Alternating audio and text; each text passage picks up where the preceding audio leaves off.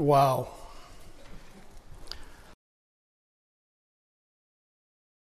I jotted down quite a few things. I'm sure all of us have made at least mental notes. Stay away from Matthew. He wants to hurt people. He takes them out. He takes out children. Where is he? Where do you go? Is there a children's ministry up there? Make sure he stays out of there. And I miss him. And he just taught on Isaiah, so I have to change what I was talking about. And as I hear everyone talk,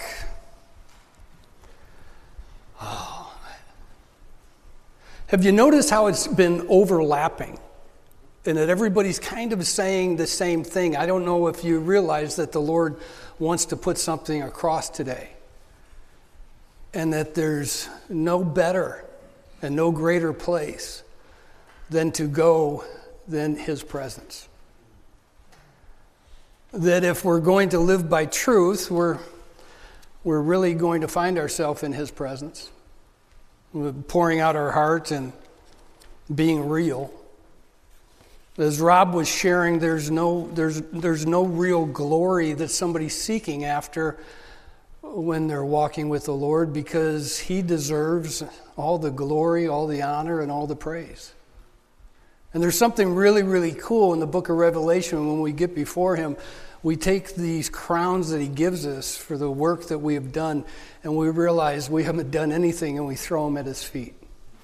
And we say, worthy is the Lamb to receive all glory, honor, and praise.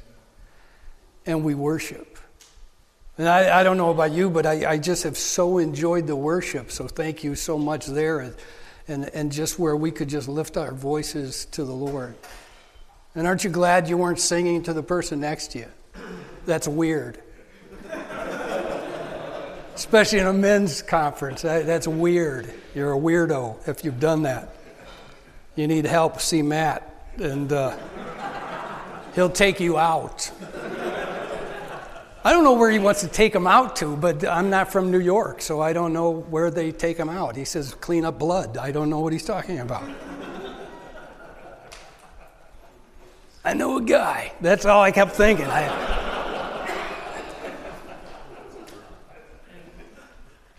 actually had somebody come to the church years ago, and he had a whole entourage with him, and as these people in suits parted, out came this old gentleman. And he said, "You Pastor Jim?" With a voice like that, I thought, oh, this is Godfather. Oh, Father God, or whatever we're doing here. And he thanked me for helping his son, which I guess I helped his son. And then he patted me, and he kissed me. And he said, "You need anything?" I said, "You're all right with me." I said, "Oh, okay." I got a call later, they wanted me to be their pastor. No. I know a guy. I got an invitation. Who's the godfather of soul? James Brown. To open his concert one evening. And they wanted me to pray and open up the concert for James Brown. I thought, it's kind of a conflict. I had a lot of people who said, "Man, that would be really cool. You could tell people you meant James Brown." Wow. You see, it all depends on what we're impressed with. If we're really impressed with the things of the world, the Bible says He's going to take the counsel of the world and make it to nothing. So whatever we're impressed with, all of a sudden it has just become nothing. If we're impressed with the philosophy of the world, we know that that's going to come to an end. And we see that the philosophy changes. And so the very thing that we, start hearing that gets taught, all of a sudden they change and they say, "Oh, never mind, we were wrong." I've been able to see that the Council of the World, and they've told us how to raise our children certain ways, to only come to find out after 10, 15 years, they said, maybe that's not the best way. And then the children are bankrupt on the side of the road. All we needed to do is listen to the counsel of God. And as Matt had said, just press into Him. As Rob was saying, just be so impressed with Jesus that all you do is you just bring people to Jesus. You realize that where lives are changed is at the foot of Jesus Christ. But if you have other ideas that you think, there's another place that I can go before I finally go to Him, you're ripping yourself off. You've already been robbed. You're already believing some other form of doctrine, some other weird thing. And I want to tell you something. I'm going to be real transparent, real honest, real. I might even offend some people. But I got to tell you this. I've been around Christianity long enough. I hung around a lot of the big wigs. I've been able to speak at stadiums and do major events and things of that nature, and the who's who's of Christianity, and it's not all that impressive. And I'll tell you, I've been able to see individuals that all of a sudden the church grows and it starts growing, and people go, "Oh, look at God's using him." And I've been able to see people come and take tours. To be able to come into a church and go, "Well, how's this working? How's this happening?" And they take tours and they take notes and they copy the pastor and they start copying his style. And it's got to be this and it's got to be this. At the whole time they're saying, "We believe in Jesus and Jesus is the only thing you need." And Jesus, but it's Jesus plus. And that's not why Jesus died on the cross. It's because it's Jesus plus. So I'll be honest, there were some years ago that I watched tours go through and interviews and well, how is this church going here? Well, the wisdom of all of a sudden the team, and we're relatable to people, and we're contemporary. Well, we play guitar, and well, actually, we cut our hair this way, and and people start following it. And then I saw a little bit ago that all of a sudden God reveals what's really been going on. And you find out that the guy has been having many women, and that he's been living a lie. And the church has been booming, and it's been going, and it's been growing, and people have studied it and tried to figure it out. And behind the scenes, all of a sudden you go, it's been nothing but a man of sin. So the way that you need to grow church is be a man of sin. I mean, if you're really going to study how the church grew, then if you're going to examine a man, if you're going to look at it, now all of a sudden, all of your profiles that you've just done in church growth has just gone out the window because,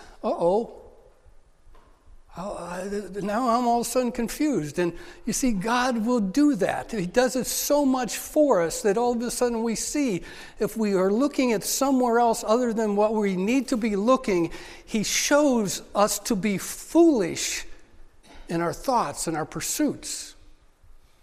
And He reveals things to us so that He could grab our heart and be able to say, it's none of the things you think it is, it's only me. I let the rain fall on the just and the unjust. I will honor my name above all else, or honor my word above my name. This is what I do. I use this despite this person. Yeah, Jim, what are you talking about? You see, we have a life to live. And Jesus said, "I am the way, the truth, and the life." And I don't know where your life is going to lead you.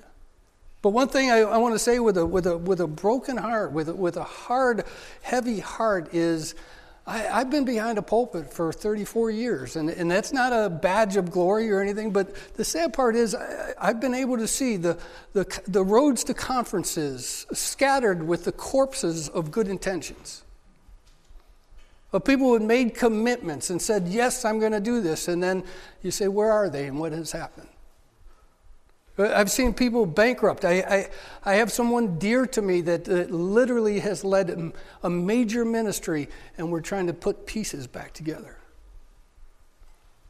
wondering if you can ever find the Lord again. Guys, we're not dealing with if it's a good message. We're not dealing with if we had a good time today. We're not dealing with if the food was wonderful. And all of those things are great, and all of those things have been great. The food has been wonderful. We're dealing with what will we do when we leave this place today and we go back out, just like the disciples had an incredible time in the presence of the Lord at the Mount of Transfiguration, and they wanted to stay there. And man, if they stayed there, they wouldn't have any issues in life. They could just see the Lord. They could worship the Lord. They could go to say something, get corrected by the Lord. I mean, this was the dome to live in, the bubble. But reality was, as soon as they left the presence of the Lord, they went down, and what waited them was a demon-possessed child. And what they were to have and grab from that time with the Lord was the equipping for the demon-possessed when they were coming back from the mountaintop. Some of you are going to go home today, and you're going to literally wonder, is my wife demon-possessed? It may happen. She goes, what, did you have a good time? And you might even go, hey, I want to tell you what I learned today. And guess what? I've made a commitment on the Lord. And the next thing you know, by that look, everything you have just bathed in has gone out the window. You're just back to the same old, well, I'm not talking to her. I quit. I'm not leading this family. We'll be challenged, and the Lord does that to see what really happened here today. If you're here and you've been working on patience, I'll tell you what, somebody's going to drive really slow in front of you. I mean, that's what happens, right? You go, Lord, I'm so glad you gave me new patience. I need another conference. No, we'll probably have another conference. There'll be another conference to go to. But no, what we need is a real encounter with Christ. Because this life is right before us. I am the way, the truth, and the life. But, and I've shared this many times, if you're going to follow your but, you're going to go backwards. All right, now some of you guys are going to keep that. You're going to go, I'm using that one. But if you follow your but throughout life, you will continually go backwards, and it's always a step backwards, and then a couple steps, and then a couple steps backwards, and a couple steps forward, and a couple steps backward. And you know how many people in Christianity are constantly going nowhere, and there's a lot of movement. But there's no progression for the glory of God. And what I mean for the glory of God, it's not so that we can say, well, I did something. It's not so that I can say that I accomplished anything, or I can have a story or not have a story. See, if you walk with the Lord, you're going to have stories. And usually the stories are all about the goodness of God and what He's been able to do and how you were not. And what we've heard today is how mankind have come to the realization that they're really not, but there is one who really is. And He's the Lord of hosts. And I was going to talk on Isaiah, and somebody stole it. And I can't do it anymore. So, wonderful thing. But I want to tell you what took place before that. It was the year that King Uzziah died that Isaiah saw the Lord. And the cool thing about that is King Uzziah was really important to Isaiah. And he was a cornerstone in Isaiah's life. And some say that he was really a good friend. And that he was somebody that actually gave Isaiah a whole lot of security and somebody that really was there for him. And then when he died, Isaiah came to a place of really looking and saying, who in the world am I? My security is gone. My friendships are gone. I seem to be all alone. And he came to the realization he wasn't alone, and that's the year he saw the Lord. See, what I've come to realize that there's something that happens with all of us is that although I walk through the valley of the shadow of death, I will not fear, for thou art with me. Thy rod and thy staff, they comfort me. You prepare a table before me in the presence of my enemy, and my cup runs over. Surely goodness and kindness shall follow me. And you come to realize this, that sometimes we come to that place of just saying, you know what, in Christianity you may have to walk alone at some point. You may have to carry a torch that nobody else goes with you. But you're never really alone. And you come to the place that it's better to be alone with the Lord than it ever is to be not with the Lord with many a people. And what the psalmist says there is a kind of interesting thing. He says, my cup runs over. There was a tradition in Israel that would take place of strangers if they came into town and they knocked at your door and they said, I have no place to stay. You were required to open up your house and let them and feed them.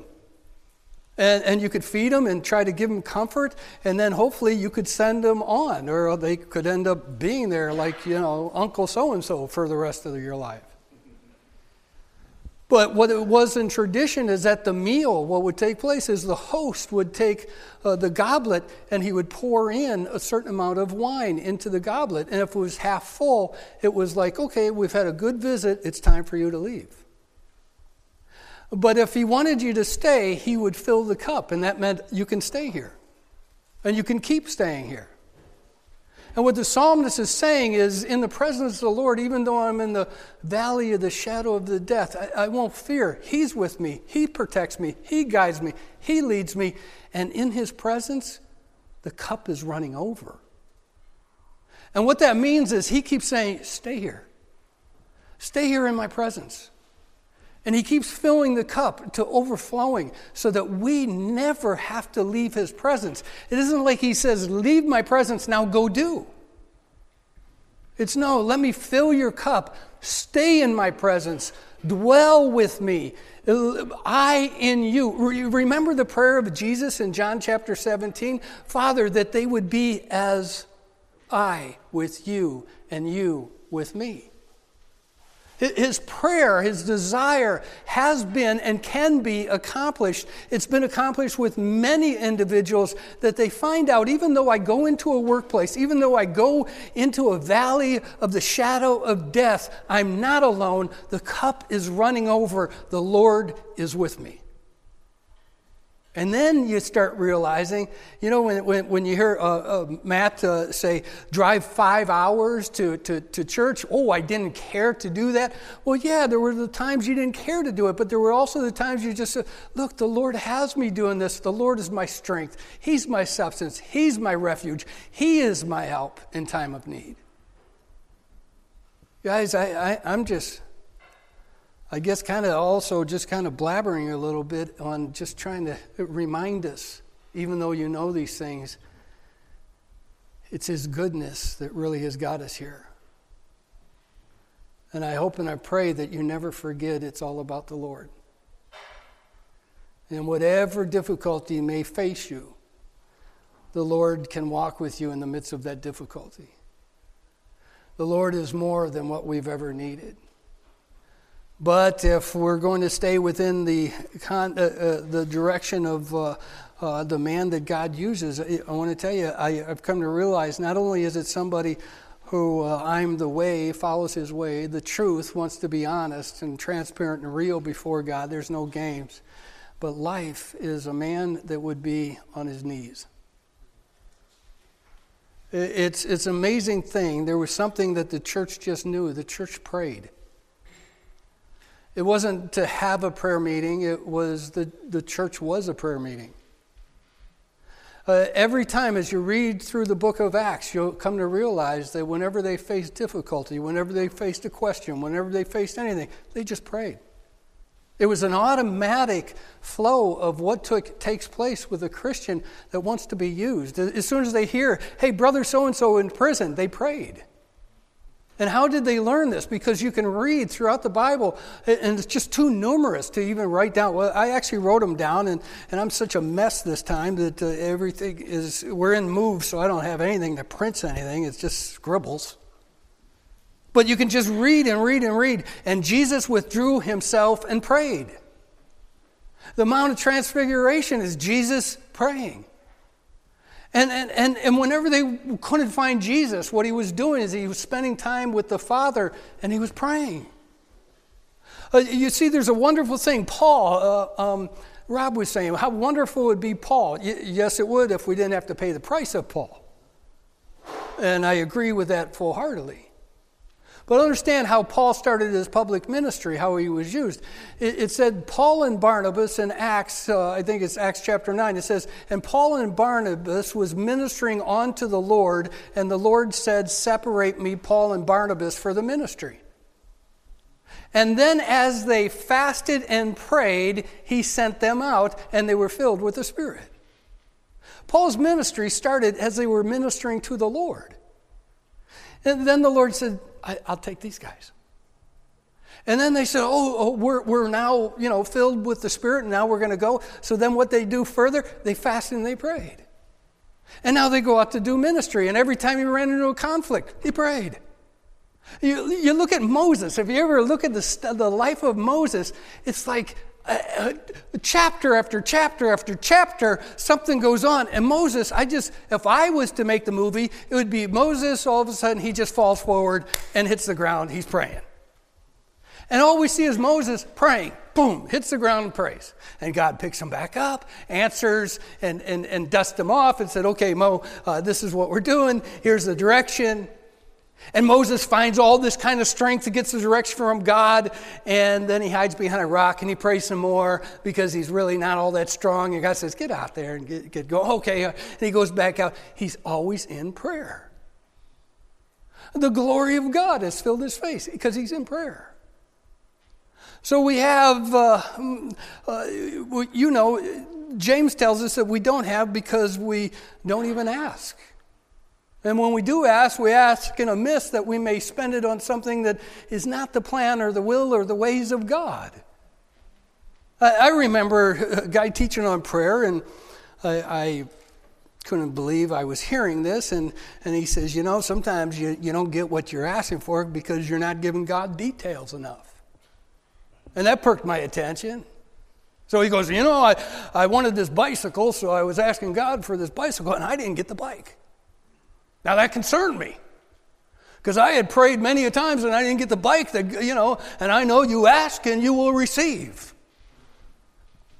He says, and I'm praying, and I'm saying, God, I just don't get it. I haven't got the bike yet. And God said, well, listen, I want to give you the bike, but you didn't tell me the color you want. He says, well, I told him the color and I got the bike. Now the crowd is going, ha. I'm going, wait. God doesn't know the color you need? He doesn't know the color that's best for you? If he wants to end my life, he's going to give me a black bike so they can't see me at night and I get run over and die. If I'm a drug dealer, I want a black bike. If I want to live a long time, I want a bright orange bike. God knows the color of a bike, and maybe I shouldn't have a bike at all. Maybe I'm the moron that drives in traffic and I shouldn't be on a bike at all. Aren't you glad that your prayers are sometimes just a miss? And you know what it means by a miss? You ever throw a ball? I mean, you ever see a girl throw a ball? They a miss. Sometimes our prayers miss the will of God. And he takes the Holy Spirit and he moves those in and he gives us God's desire. Isn't that better than being a spoiled child saying, I want this color. I want it this way. No, I want what God wants for me. And I ask in faith, knowing Listen, all things were made by him, for his good pleasure they exist. So why don't I just be one of the vessels of good pleasure? Lord, I like a bike. You ever not get an answer? Well, prayer is full of not getting answers. That's where the measure of faith is, that you haven't got an answer and you're going to continue doing what God's already told you. Why should he give you further instruction until you've done the instruction that he's already given you? And I've come to realize that in my own life is I want God to talk a lot, and God says, listen, why don't you just do what I've already told you to do? Why do you need further instruction? It's an amazing thing if you'll dare to do something that's really, really radical. Go through the Old Testament and you'll come to find out that when these people prayed, they didn't hear from God, and it could be years and years and years and years, but they continued doing what God had called them to do in righteousness and truth and the life that God has given them until God spoke again. Sometimes we want to ask questions just for question's sake. My daughter, many years ago, it was time for bed, and if you have little children, you know what that can be like. And I said, honey, it's time to go to bed. She stood in the hallway, got close to the room. And I said, she goes, but Dad, I got to ask you something. I said, no, it's time for bed now. She goes, yeah, but Dad, it's about the Bible. So here we go. She knows I can't turn that down, right? Bad pastor. I said, no, honey, we'll do Bible tomorrow. No, I said, no, it's time to go to bed. Okay, but let me ask you one more question. It's really important. It's about boys. No, it's time to go to bed. Get moving. And a lot of us just, we want to talk. Ask another question. Well, here's my daughter. All of a sudden I said, get moving. And she stood there and she goes. So what are you doing? Moving. And then she saw the gleam, the look. And she went, good night.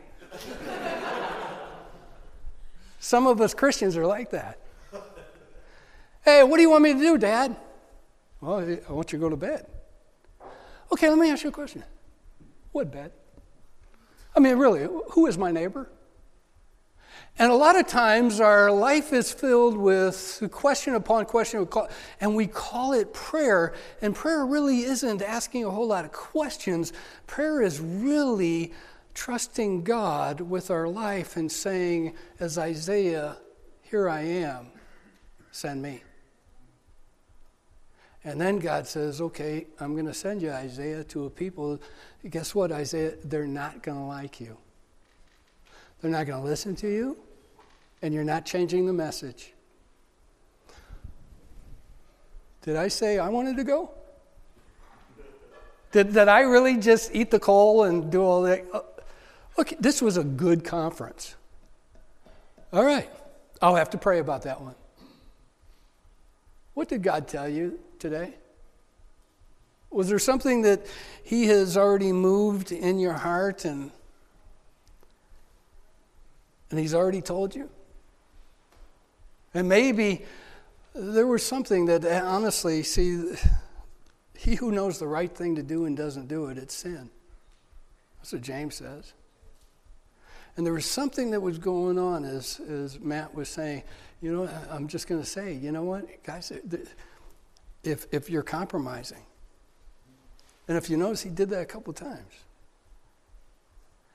And he did that a couple times because God has told some of you guys to already be about something, and you just, no.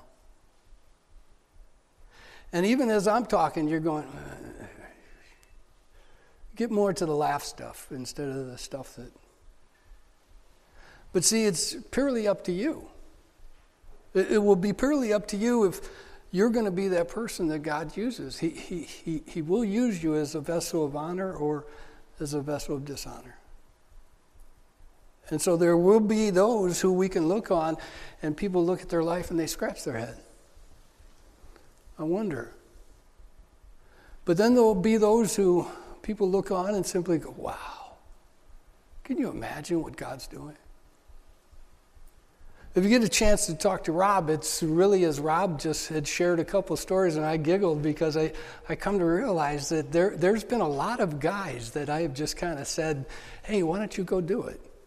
And you know what's kind of a funny thing is there's been a lot of guys who said, okay. And I sit back and I laugh. I just had somebody say to me that they said that they were talking to Pastor Rob and had an idea, and then he said, okay. He says, why don't you do it? And then the person went, huh? And Rob laughed. I thought he learned from me. You just kind of go, hey, go ahead and do it. And then you chuckle because you know what's in store. The guy's life is radically going to be changed if he dares enough to go do what God has birthed in his heart to go do. There's nothing greater as I hear about Matt, and I don't know him, but we just met, and I'm already rejoicing as I was over there just praying for him, and that he's been doing a ministry now a couple of years. Do you realize what's going to happen inside that man's life? And how his family is going to be radically changed? And how he's going to be able to touch people for the Word of God? And how he's going to make a mess of messages? I mean, he's going to teach them what I call flingers. I'm sure he's probably has. I'm going to look him up and listen to some of his messages. I'm not putting them down right now, but he's going to have some messages that later on, 15 years down the road, he goes, did I really say that? What I meant was, and he's going to work through this, and what he's going to do is he's going to see all of a sudden what the Lord really wanted to happen, what the Lord wasn't really all into, and he's going to do this, and he's going to do this in a wonderful heart, and his family's going to get behind him, and the church is going to get behind him, and God's glory is going to fill the place, and he's going to stand back. If he stays pure and right in his heart, he's going to stand back and say, oh, it's the Lord. I've been blessed to hang out with Pastor Chuck and just kind of walk around with him at different times and him just say, oh, isn't the Lord good? And really you go, oh, that's great. You know, I learned something years ago with Pastor Chuck. He would always say we.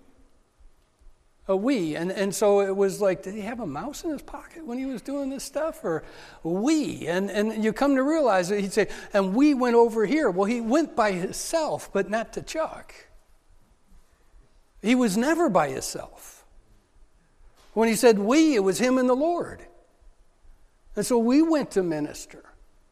And it was a strange thing. I found myself early in my Christianity using that same phrase because I realized, that is really, really true. And unless we acknowledge it, that we're with the Lord. We're with the Lord even in the midst of our rebellion. So, the book of Revelation, we come to find out that God's really into our prayers. So the man that God uses is a man who will pray.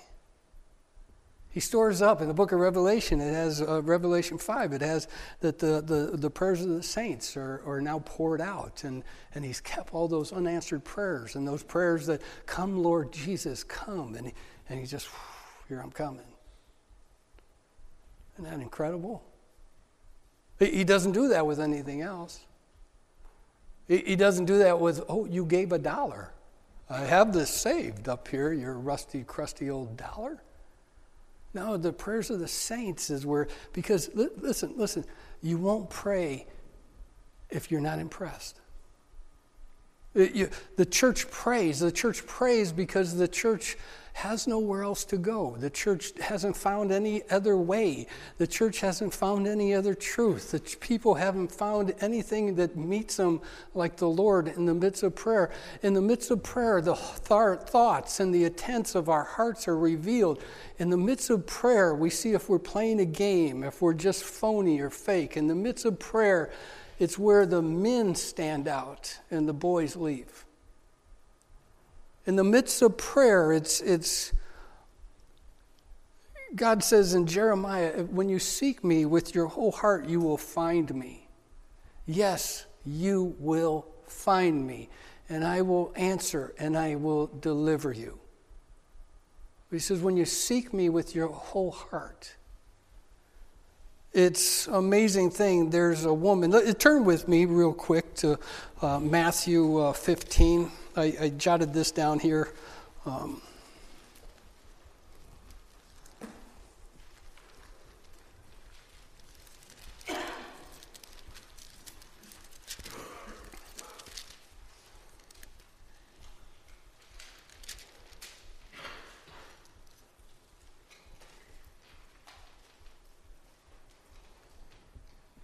Matthew chapter 15, verse 21, and Jesus went out and departed from the region of Tyre and Sidon. Verse 22, and behold, a woman of Canaan came to the region and cried out, saying to him, have mercy on me, O Lord, son of David. My daughter is severely demon-possessed.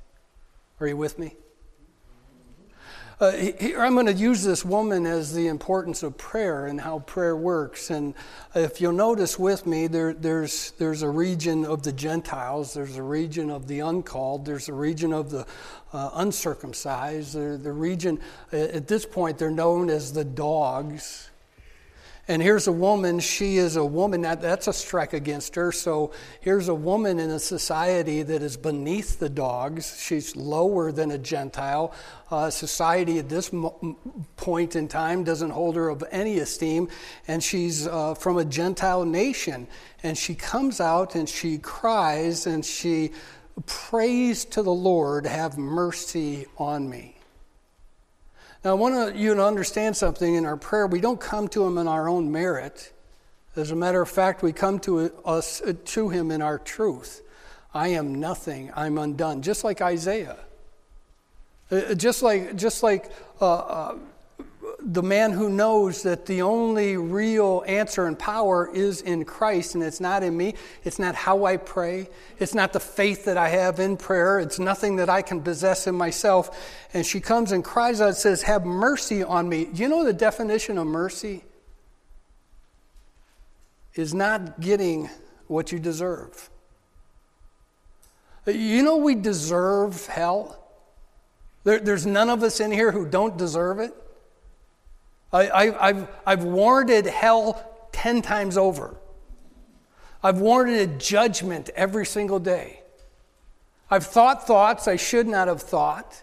I've revenged on people in my prayer life or thought life. I deserve death. Oh, Lord, have mercy on me. So we come by his mercy, we are trusting in his grace, and she cries out, have mercy on me, and she has this need. Understand that. Let me get your attention. See, her need is bigger than all of the obstacles in front of her. The obstacle, number one, she's a Gentile. She knows that he's the Messiah. Gentiles aren't even included at this moment, and she's a woman. And we'll see in a moment, the disciples have been trying to keep her away. There's all kinds of obstacles here, and she's going to, as Matt was sharing, she's going to push into the Lord, and she's going to keep on pressing, and she cries out, have mercy on me, because my need is bigger than all of this discomfort of me spending this time fighting a crowd, coming to see you, and the embarrassment of where I am, and the confession that my family is completely a mess. Have mercy on me. My daughter is severely demon-possessed. Now, she's not saying my daughter's a little demon-possessed like Susie's. She's saying my family's the biggest mess you've ever seen. My daughter's in real trouble. And God, you have to do something. You are the only one I can come to. And this is all what's transpiring here. And look at verse 23. But he answered her not a word. Let me get your attention. Listen, our prayer life may be that your whole life is falling apart. And you're pushing, and there's crickets. Could you imagine how much worse that circumstance just happened inside her own heart, inside her own life? Now here's the scene. Jesus is walking, crowds around, woman makes a scene, have mercy on me. She falls down, cries. Disciples will see in a moment saying, we've been trying to keep her away. She won't stop. She keeps bugging us. We've tried to keep her from you. Hey, listen, the ways of this world is going to do everything it can to keep you from coming to Christ, keep you from pressing in, keep you from truth, and really keep you in this idea of hiding and pretending I'm better than I am. She doesn't care about that. She breaks through. And now watch, Jesus all of a sudden gets attention and he looks at her. He doesn't say a thing. Oh, fantastic. The crowd silenced. Wow. I'm really worth nothing. I can't imagine what this woman must have just thought when all of a sudden Jesus was silent. I'll tell you what, there was a time my mother had just passed away. I was young. All of a sudden we got news that she was sick. And doctor came to me and said, listen, who wants to tell the family and who wants to tell her?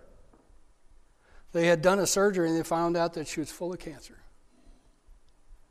Well, I don't know why everything always fell on my shoulders, but I'm the middle child, and the family looked and said, Jim will. So now I get to sit with my mother and tell her that the doctor says she has a couple months to live. So I sat with her, we wept, we cried. So I did one of these things. I said, God, I'm pulling in a favor. You know, I've been serving you for X amount of years, and some people have come to know the Lord, and I've really paid some prices here, and could you do one for me? She went to the doctor, and she was getting worse. And I realized he's bringing her home. And I wish I could say that all of a sudden I went, oh, man, that's great news. No, I was a little upset. I felt like I was getting ripped off. So I went in, I was a pastor at that time, and I went in and I took the church and I bolted the doors and I locked it, and I came in and I turned on some worship music, and I said to a couple guys that were there, listen, I'm going to go in the sanctuary and I don't want to be disturbed, and I'm not leaving until I get an answer. And I found myself kicking on the worship music, and I've never shared this story, and kicking on the worship music, and my heart was, Lord, I'm really, really frustrated. I'm really, really irritated. I can't hear from you. And I'm not leaving until I worship. I didn't need to hear something. There's something really wonderful that this woman does. And it says, and the disciples came and urged him, said, send her away, for she's been crying out. And then Jesus says, I was not sent except to the lost sheep of Israel. And the woman came and worshiped and said, Lord, just help me then. You see, she didn't get the answer right then that she wanted, and she just said, well, you know what, then I'm just going to worship. I got nothing else to do. I'm just going to keep staying with you. And now I'm sure she was completely disappointed. She was embarrassed. He didn't say that. He said, I'm not sent for you. I'm sent for a whole other group. And she goes, okay, I'm still going to worship you. I'm not getting the answer I want, but I'm going to worship. And she stayed there and worshiped. And I'll tell you what took place. It was hours and hours and hours. I found myself in the sanctuary of God, and I found myself at the altar. And as I just bawled and cried and fought and struggled, I found myself finally worshiping. You see, we talk about the altar, and I want to tell you something. The altar is here as a place of sacrifice, but the altar, I think, is beautifully named. It's where our life gets altered. And as we lay ourselves down on the altar, we get altered. And the altar is simply a place of worship. And prayer starts that worship. And prayer continues that worship. And prayer is in the midst of that worship.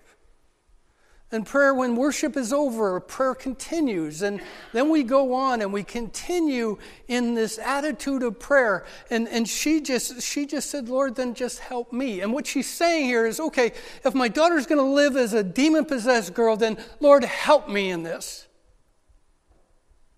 See, Christians pray. We that's what we do. It's not something we put on. It's just we do. He's the one who talks to us. He's the one. The Bible said this, and I had to learn this years ago. The Bible says, my sheep hear my voice. I went, I don't. Well, then you're not a sheep. Oh. Let me clean these ears out. If he says the sheep hear my voice and I'm having a hard time hearing his voice, you know what I found out? I need to clear away some distractions, and I need to clear away some sin, and because the Bible said your sin separates you from me, and I had to get that slate cleaned out, and I had to have my ears cleaned out and my heart cleaned out so that I could hear the voice of God, so that I could worship him in obedience, so that I could be somebody that worships God in truth. Okay. Jesus said, I am the way, the truth, and the life. Lord, if my life is filled, and my life is that my daughter is a demon-possessed girl, then help me. Some of you may have a life that is full of difficulty, and that's a good life. When you have the attitude, okay, Lord, then you help me with this.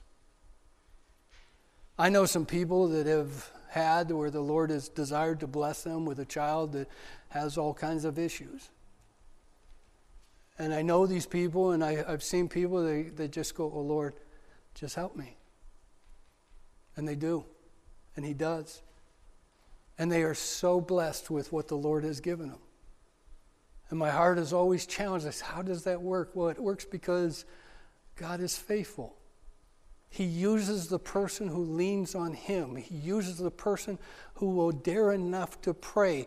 And prayer is the ultimate of humility when we're not trusting ourselves any longer, but we're leaning on the heart, the way, the truth of God. One of the greatest things I do as I read my Bible is pray. I read and pray. I read and pray. Because I come to realize the church is just full of people who just pray and pray and pray and pray and pray. And the woman then, watch this, she says, okay, well then just help me. And Jesus says, well, just help me. And then Jesus answered and he said, it is not good to take the children's bread and throw it to little dogs. Now, there's something that really happened here. All of a sudden, this thing was settled. This thing was done. And she said, okay, then just help me. And Jesus was moved here. And he says, well, listen, I'm here for the house of Israel. We know that he was first going to the house of Israel. Then it would get turned to the Gentiles. And it wasn't yet time. It wasn't that he was being cold. It was that he was following the direction of the Father. And at the midst of this whole timing was being challenged. And he says, well, listen, it's not even good to give to the little dogs. And he used a very compassionate name instead of just saying, you dog. He said, the little dogs are like the little house dogs. It's not all that good. And in other words, I'm not about this business right now. And she says, yes, but Lord, even the little dogs eat from the crumbs that fall from their master's table. And so now she's in the midst of worship. She's opened up a communication that she couldn't do before because worship seems to loosen up the heart of God. And it loosens up the heart of man to talk to God in a way that we communicate unlike any other place. It's in worship of prayer. See, prayer is worship, and worship is prayer. And so she says, yeah, but even the little dogs get something that just falls off the table. And then Jesus said, he says, oh, woman, great is your faith. Let it be done as you desire. And that day, that moment, her daughter was healed. Listen, do you think if this whole thing took a half an hour, that it was worth it? Yeah, all of a sudden she goes, okay, I was ready and willing to just continue to worship and live in the situation that I find myself in, and I'm going to see the Lord in this situation. I'm going to see the Lord. I'm going to walk with the Lord. Since we're in this, we might as well make this for the glory of God. And God says, really? Well, I'm kind of just doing, that's fine. Can I have a crumb? She was willing to settle for a crumb of the Lord because she was so impressed that the crumb of the Lord was bigger than what she had already. The scraps of the table was better than anything the world had to offer. It wasn't like I was going to take an aspirin and things would get better. It wasn't that the philosophy and coming to learn how to live with it was going to be the answer. A crumb from God is better than anything the world has to offer. And that's what she was saying to him. And he says, oh, wow. That's incredible faith. It's done. What was he doing this for? I struggle with it. God, come on. The lady comes in. Were you playing games? No, you got to remember, disciples are seeing somebody in need and they go, what a hassle. What a hassle. We've dealt with this before. Do you know how many people there are that are demon possessed? You know how many people there are that are in need? You know what? What a hassle. Hey, we're busy. We're going out to do this ministry. You know how many times God stopped me in the midst of going out to do some ministry, to go and do some ministry? You know, I mean, it's a funny thing. The guy goes, what are you doing? Oh, come on, God, I got this message I got to give. Really? Well, here's the guy who could use a little encouragement. Okay.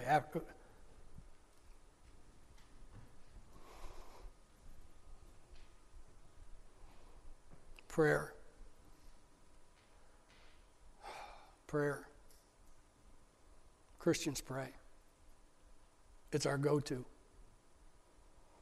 It's where we're altered. It's where we're changed. It's where we find answers. It's where we find direction. It's where we live. It's just, man, we get to pray.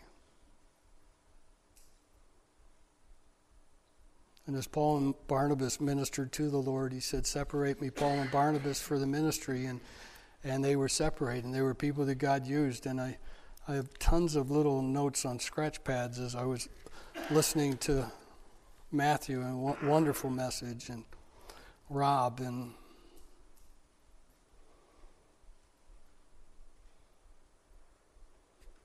prayer. Oh, I got to share one more thing. It's kind of cool.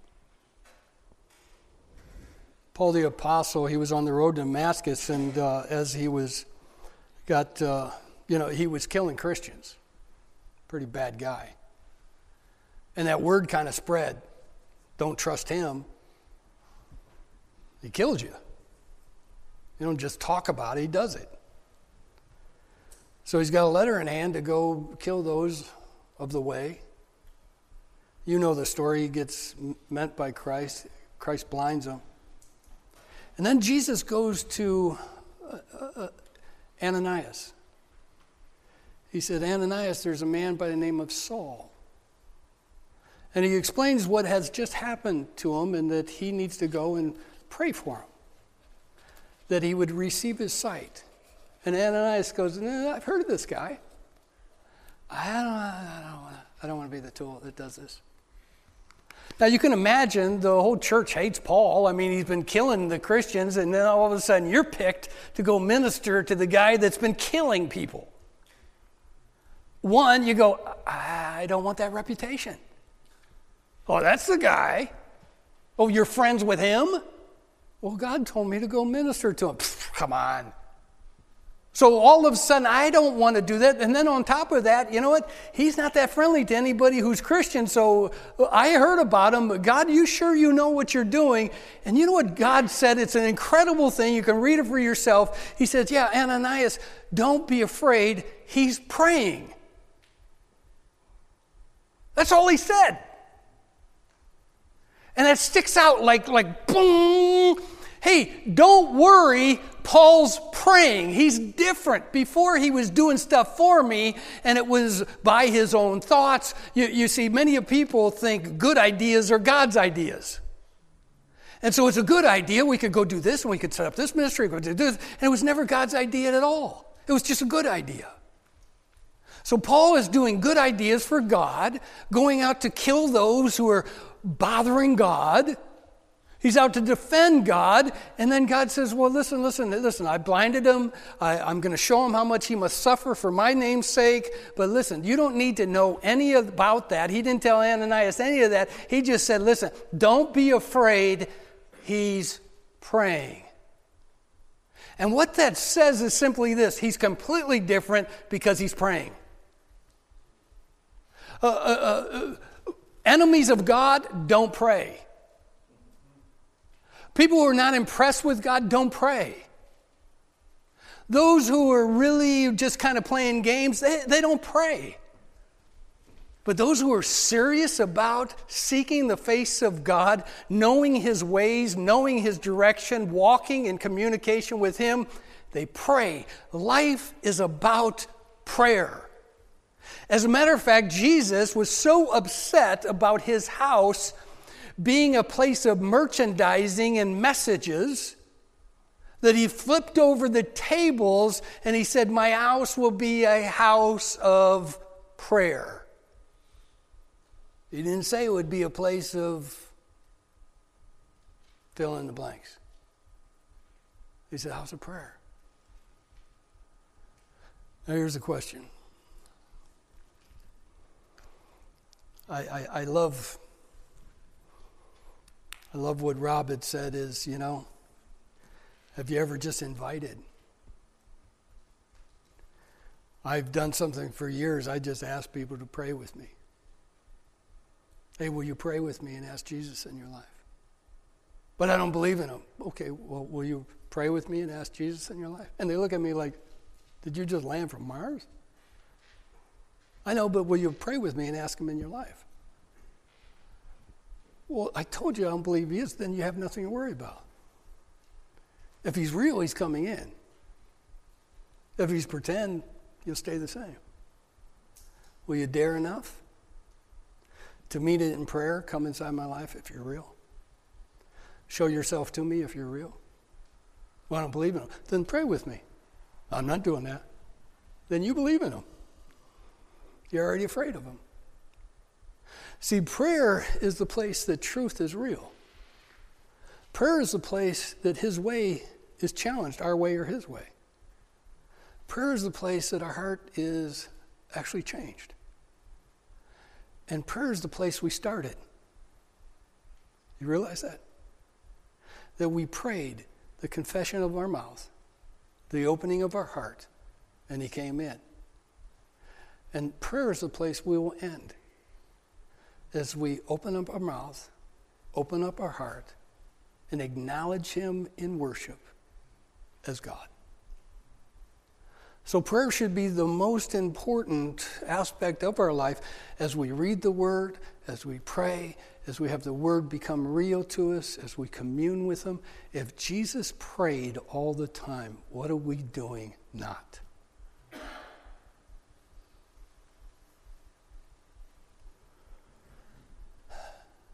Do you have a need? Do you have sin? I wish that some men would have taken opportunities given to them to stop them before things got worse and really humble themselves and say, Lord, change me now. Stop this madness now. The things that pastors get to see are things that are sometimes not all that pleasant. As somebody says, listen, everything fell apart. And you say, God's been telling you already, stop what you're doing. I did an afterglow service some years ago, and the place had, hundreds of people in it, and God put on my heart that there was somebody in the room that came here, and they're going to be leaving their wife tonight to go in the arms of another woman. And God wants you to stop. Now, whenever you do an afterglow service, you have to have somebody stand up and say yes and tell us, is that you? And in the midst of hundreds of people, I said that, and I went, oh, God, this is that cutting-edge stuff I hate. And a guy stood up in the back, and he said, I just drove by the church, and I said, God, if you're real, you'll talk to me. He said, it's me. I was leaving my family tonight for the arms of another woman. He radically got changed. He brought his family, ends up going to the church, the whole family gets saved, and his life ended up on the right path. But he had to get real. Will you be real tonight? Today? I am the way, the truth, and the life. No one's going to the Father but by Him. And you're not going to trick Him. So if your life is in need, I'm going to ask the guys the pastors that are here, if we could do something. I know that we're going to have also communion. Can I do this a little bit? But could you guys come on up? I'd like you guys who are going to be teaching or taught, can you guys come on up?